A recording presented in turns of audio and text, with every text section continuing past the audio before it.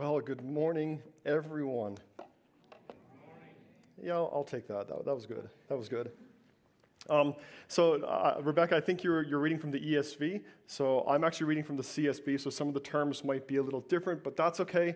We'll unpack Hebrews 12, and we'll just hear what the Lord has to say for us. But yeah, here we are, the last Sunday of August, and in fact, it's the last Sunday of the summer, if you can believe that. For the past 10 weeks, we've been going through a summer series, and I've had the luxury of finishing us off on everyone's favorite subject, discipline. Oh, there's the nervous laughter. Now, straight out the gate, I just want to define discipline. So when I say discipline, I want you to think training, all right? Discipline, training, and I'll explain this a bit more as we go. But here's what we're not going to do today. We're not going to talk about how to do church discipline. I'm not going to give you a 10-step plan on how to implement discipline. This isn't a blueprint or a white paper on the processes and procedures of church discipline. No, I want to talk about something much more uncomfortable. I want to talk about why we need to stop running from discipline and instead embrace it. We got to stop convincing ourselves that we don't need it when our souls actually depend on it. And I'll be the first to admit, no one likes discipline. No, sorry, let me correct myself. Everyone loves discipline as long as it's not them being disciplined, right? Everyone loves it as long as it's not them. And so if there's anything I want you to take home today is this. Discipline, it's not necessarily a bad thing. Uncomfortable, yes. Painful, yes. But it's not a bad thing, especially when it's from our Heavenly Father. Now, there are negative aspects to discipline, but when you look at it from the perspective of a loving Heavenly Father, and you start to see that he does what he does for a reason, you get a better appreciation of why we need discipline and why we need to embrace it. And so in light of all that, I don't have like this 4-point sermon that I'm preaching or a 3-point sermon. No, I got 4 questions I want to answer as we weave through Hebrews 12. So 4 questions that we're going to cover. First, what is discipline? If you're taking notes, feel free to write this down. Why do we need it? What's the end goal of it? And why should we embrace it, yeah? So what is discipline? Why do we need it? What is the end goal of it? And why should we embrace it?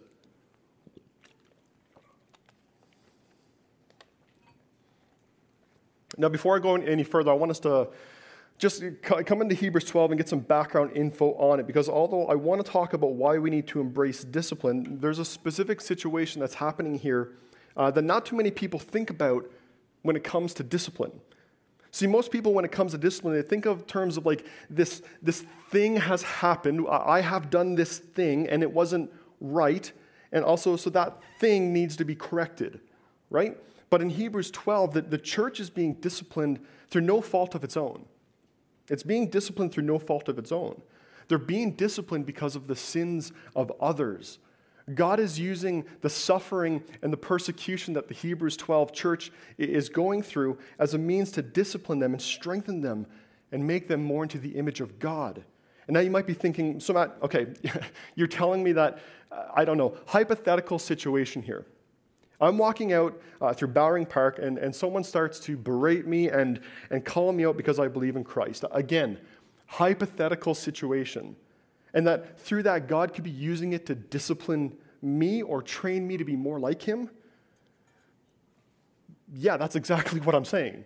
That God can use our suffering and persecution to strengthen us and to make us look more like Him. And here's the challenge for us. As we look at Hebrews 12, if we bring in this preconceived idea that discipline equals bad, then we'll miss the point of the passage. Now, yes, discipline hurts. It does. There's no doubt about that. I'll talk more about it in a bit. But discipline, at least as it's from God, it's always for His glory. Discipline, when it comes from God, is always for His glory, and it's for our good. So let me ask the question. What is discipline? Like I mentioned earlier, discipline is about training. Discipline, training. Don't forget that. Now, it can look like a lot of things. You can So you can teach someone a concept all you want, for example, okay? So you can teach someone a concept all you want.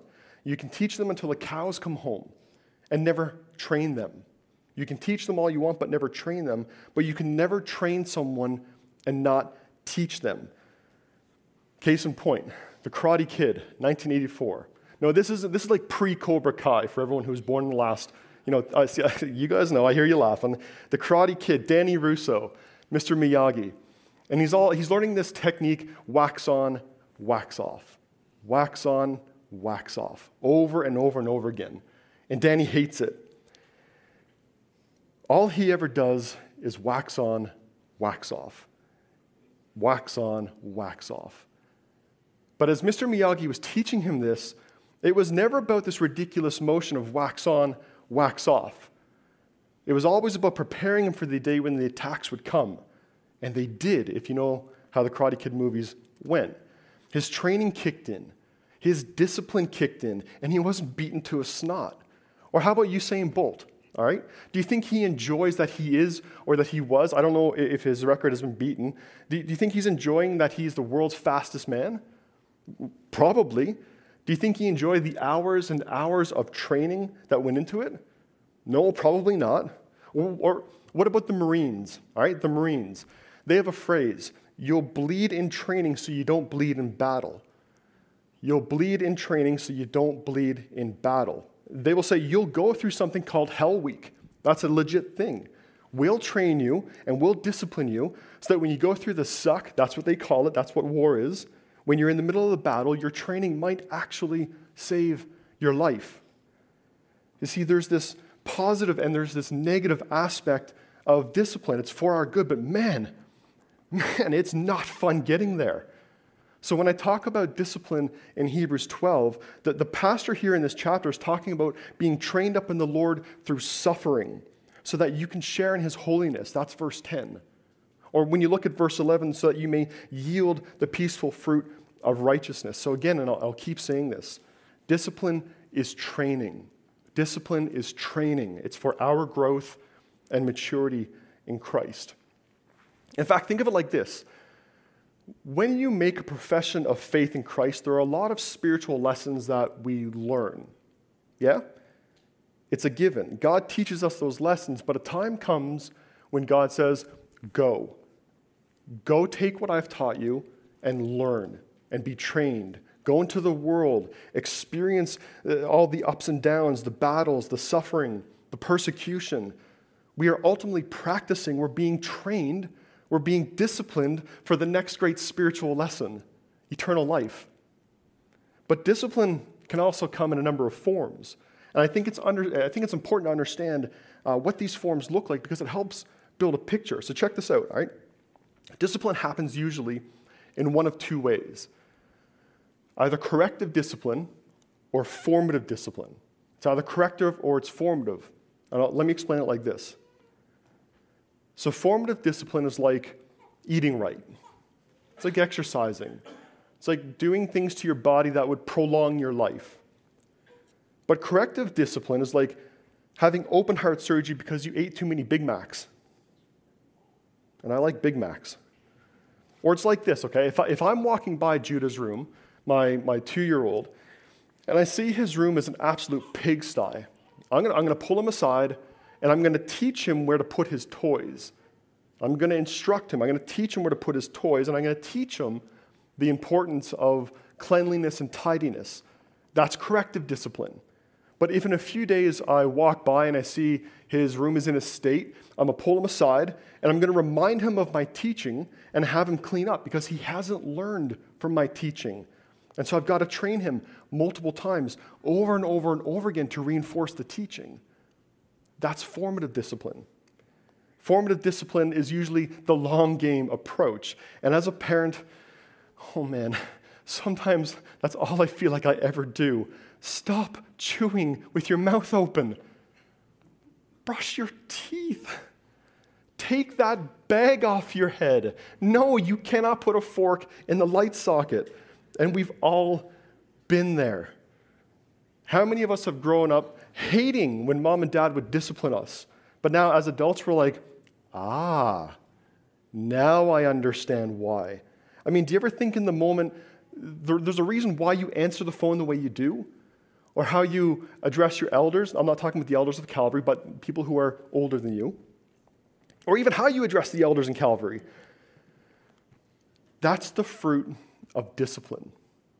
This is why the Lord says, train up your children in the way they should go, so that when he grows old, he will not depart from it. But discipline can also be preventative.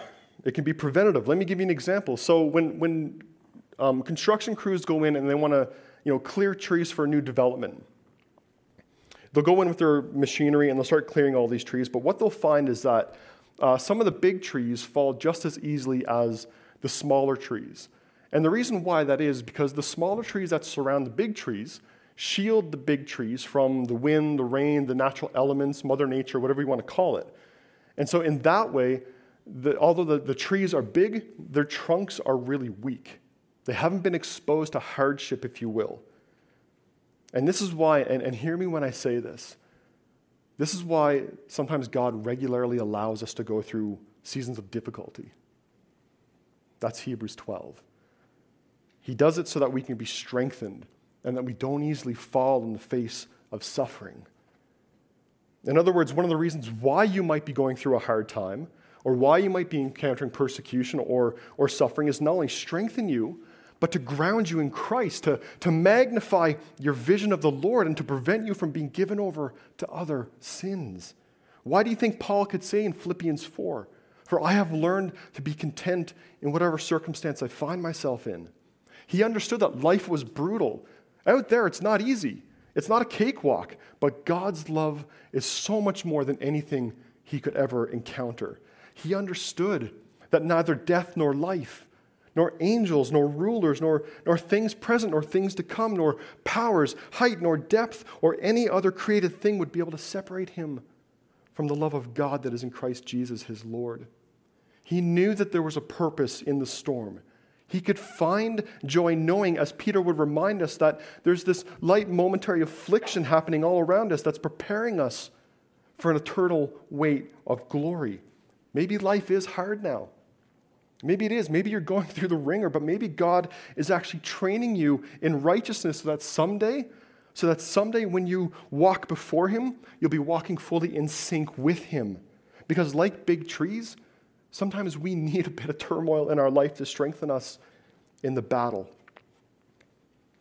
Now, I've purposely skipped over verses 1 to 3. I'm going to come back to them in a bit, but I want you to listen to what the pastor says here. So now, when I keep saying pastor, this is a sermon that a pastor's preaching to his church. So I'm preaching a sermon about a sermon, if that's, yeah. But look at what he says in verses 4. He says, "In struggling against sin, you have not yet resisted to the point of shedding your blood, and you have forgotten the exhortation that addresses you as sons.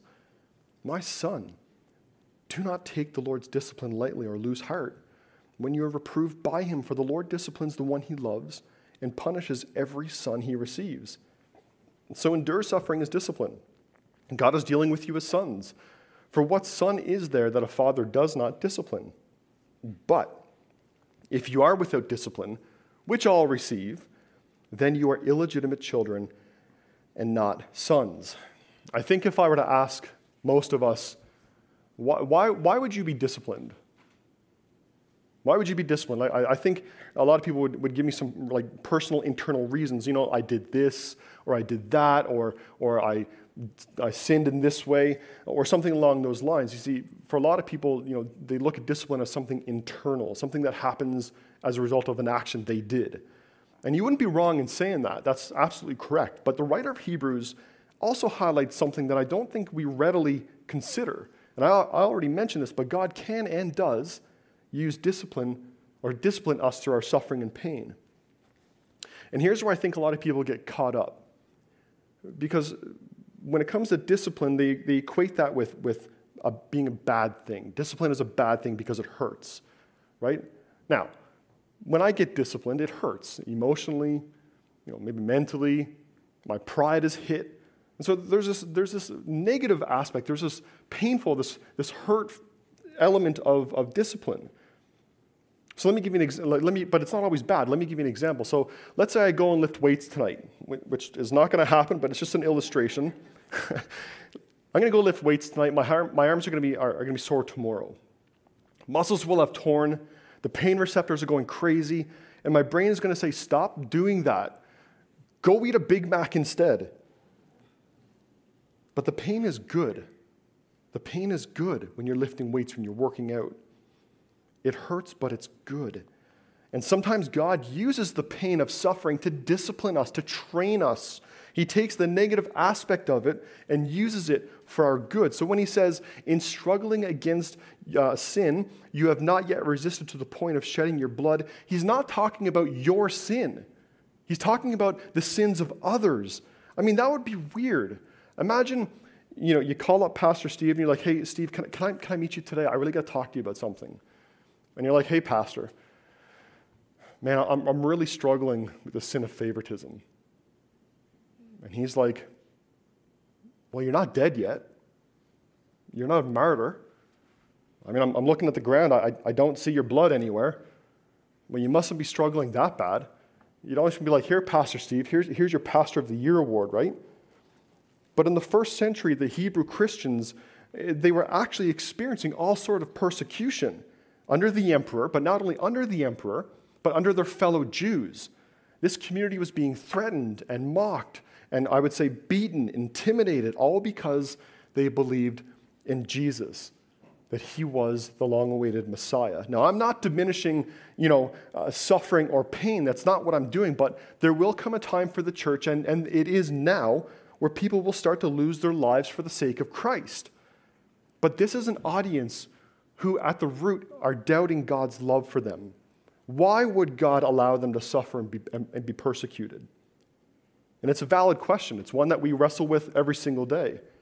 But he's reminding them to stand firm in the Lord. He's saying, God hasn't abandoned you. He hasn't left you.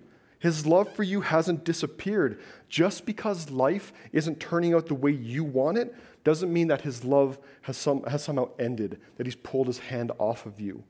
Like the pastor here, he's being firm, yes, but he's also being extremely loving in his encouragement. He's pointing them back to these beautiful words from Solomon, the wisest man in Israel, to his own son in Proverbs 3.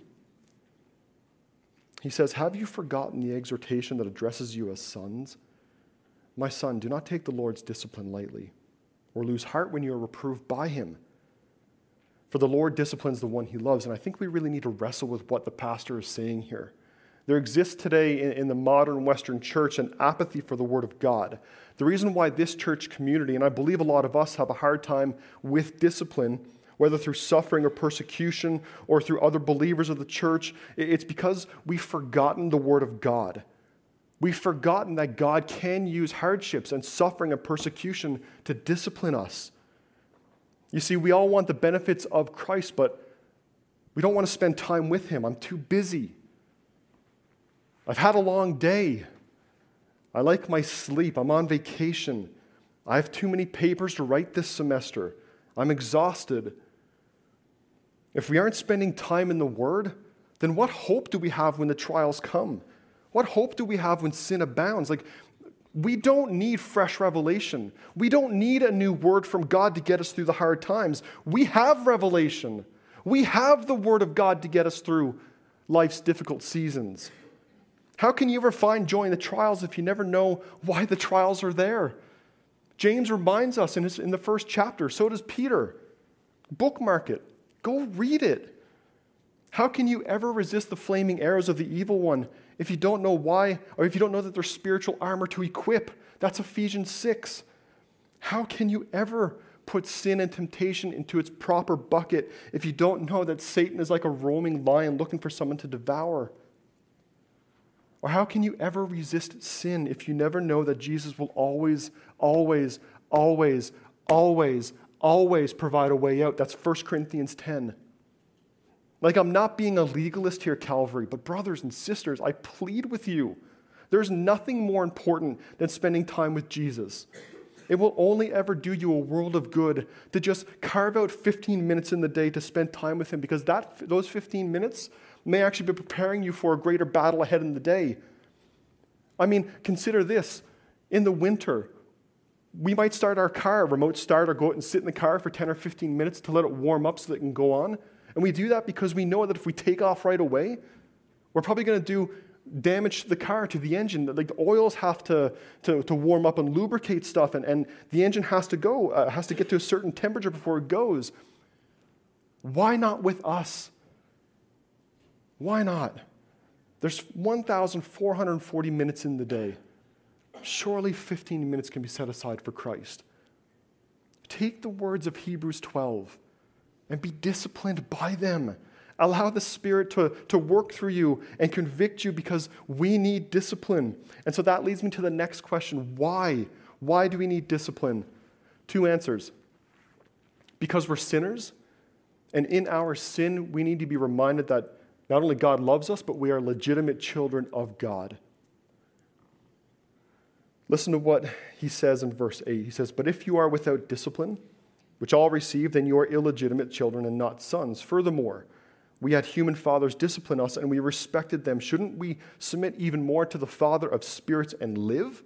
For they disciplined us for a short time based on what seemed good to them, but he, God, does it for our benefit." Why? So that we can share in his holiness. So that we can share in his holiness. So before we go any further, I want to tell you what the gospel is. I want to tell you what the gospel is. In the beginning, God created everything, and everything he created was perfect.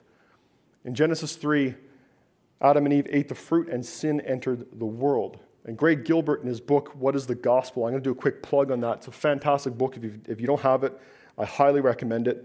He says, when God created human beings, his intention was that they would live under his perfect, righteous rule, worshiping him, obeying him, and thereby living under unbroken fellowship with him. God created us with the intent that we might live in perfect, unbroken fellowship with him. But we messed it up. We ate the fruit.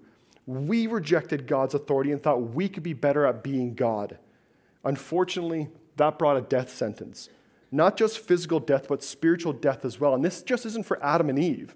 This is all of humanity.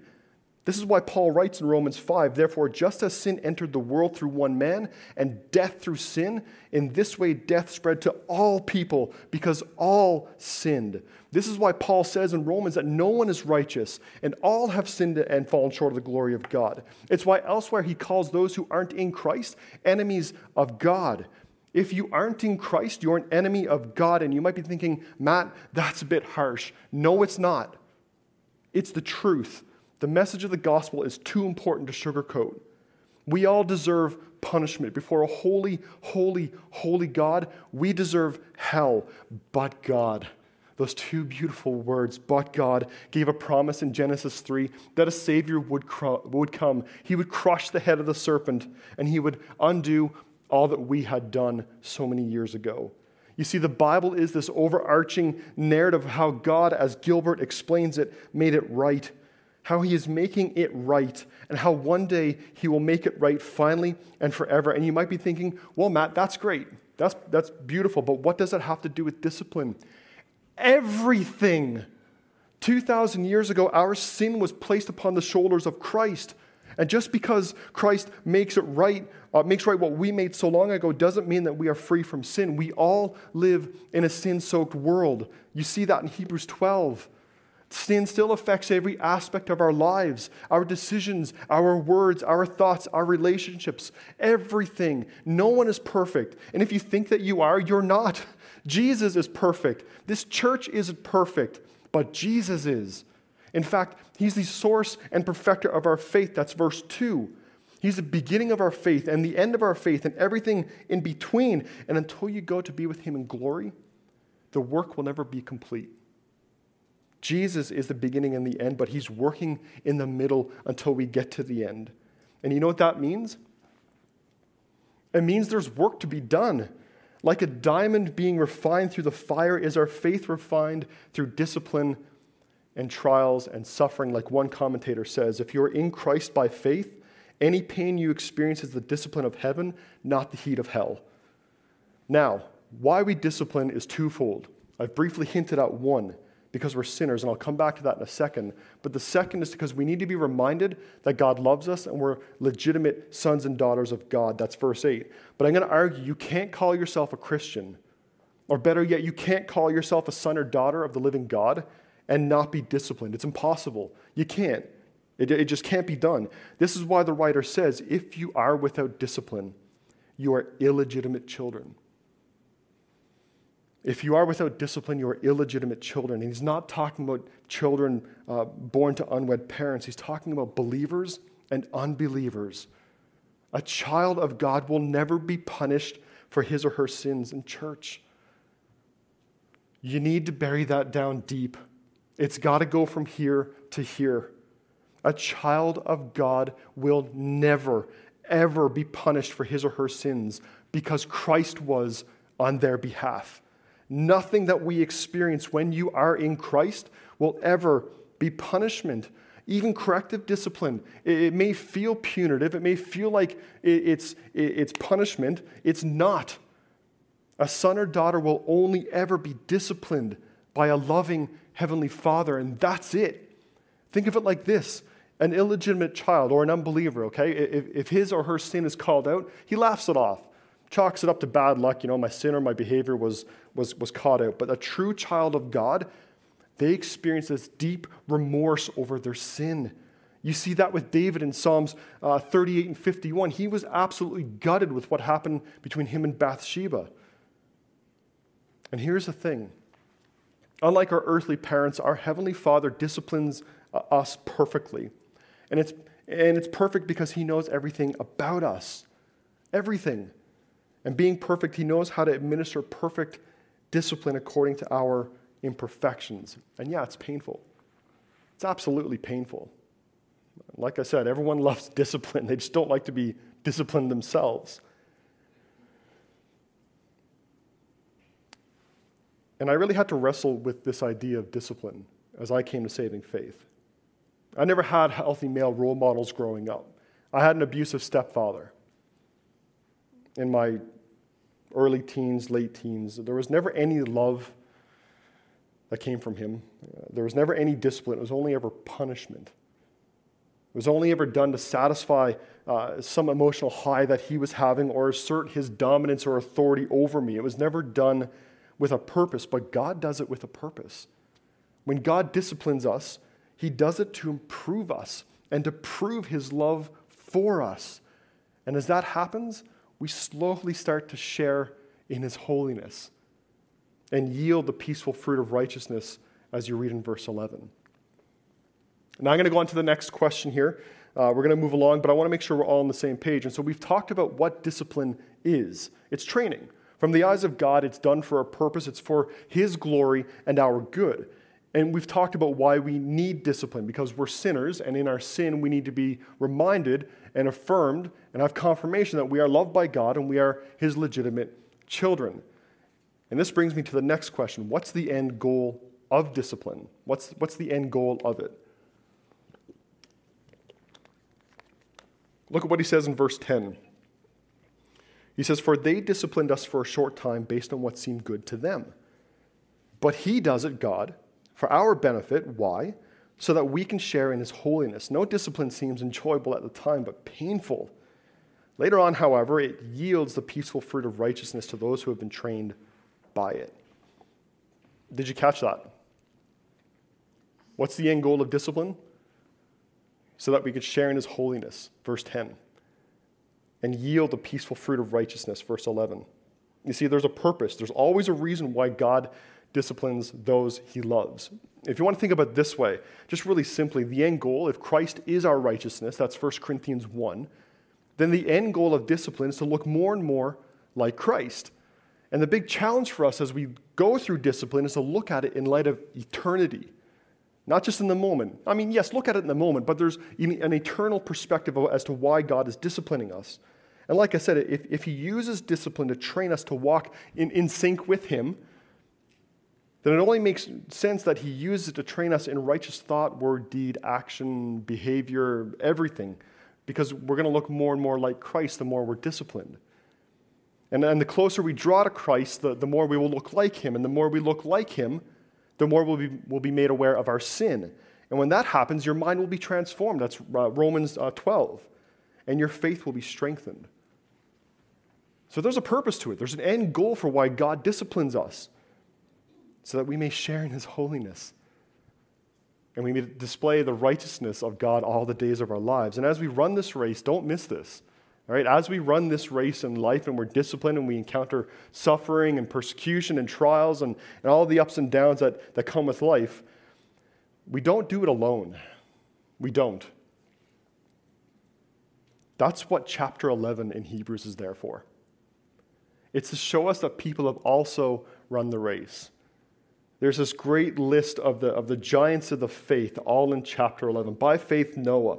By faith, Abraham. By faith, Sarah. By faith, by faith, by faith. And so when you're struggling with faith and you're just being brought through the ringer with discipline, look at theirs. Take note of theirs. When we are feeling pressed in, look at the pressure they faced.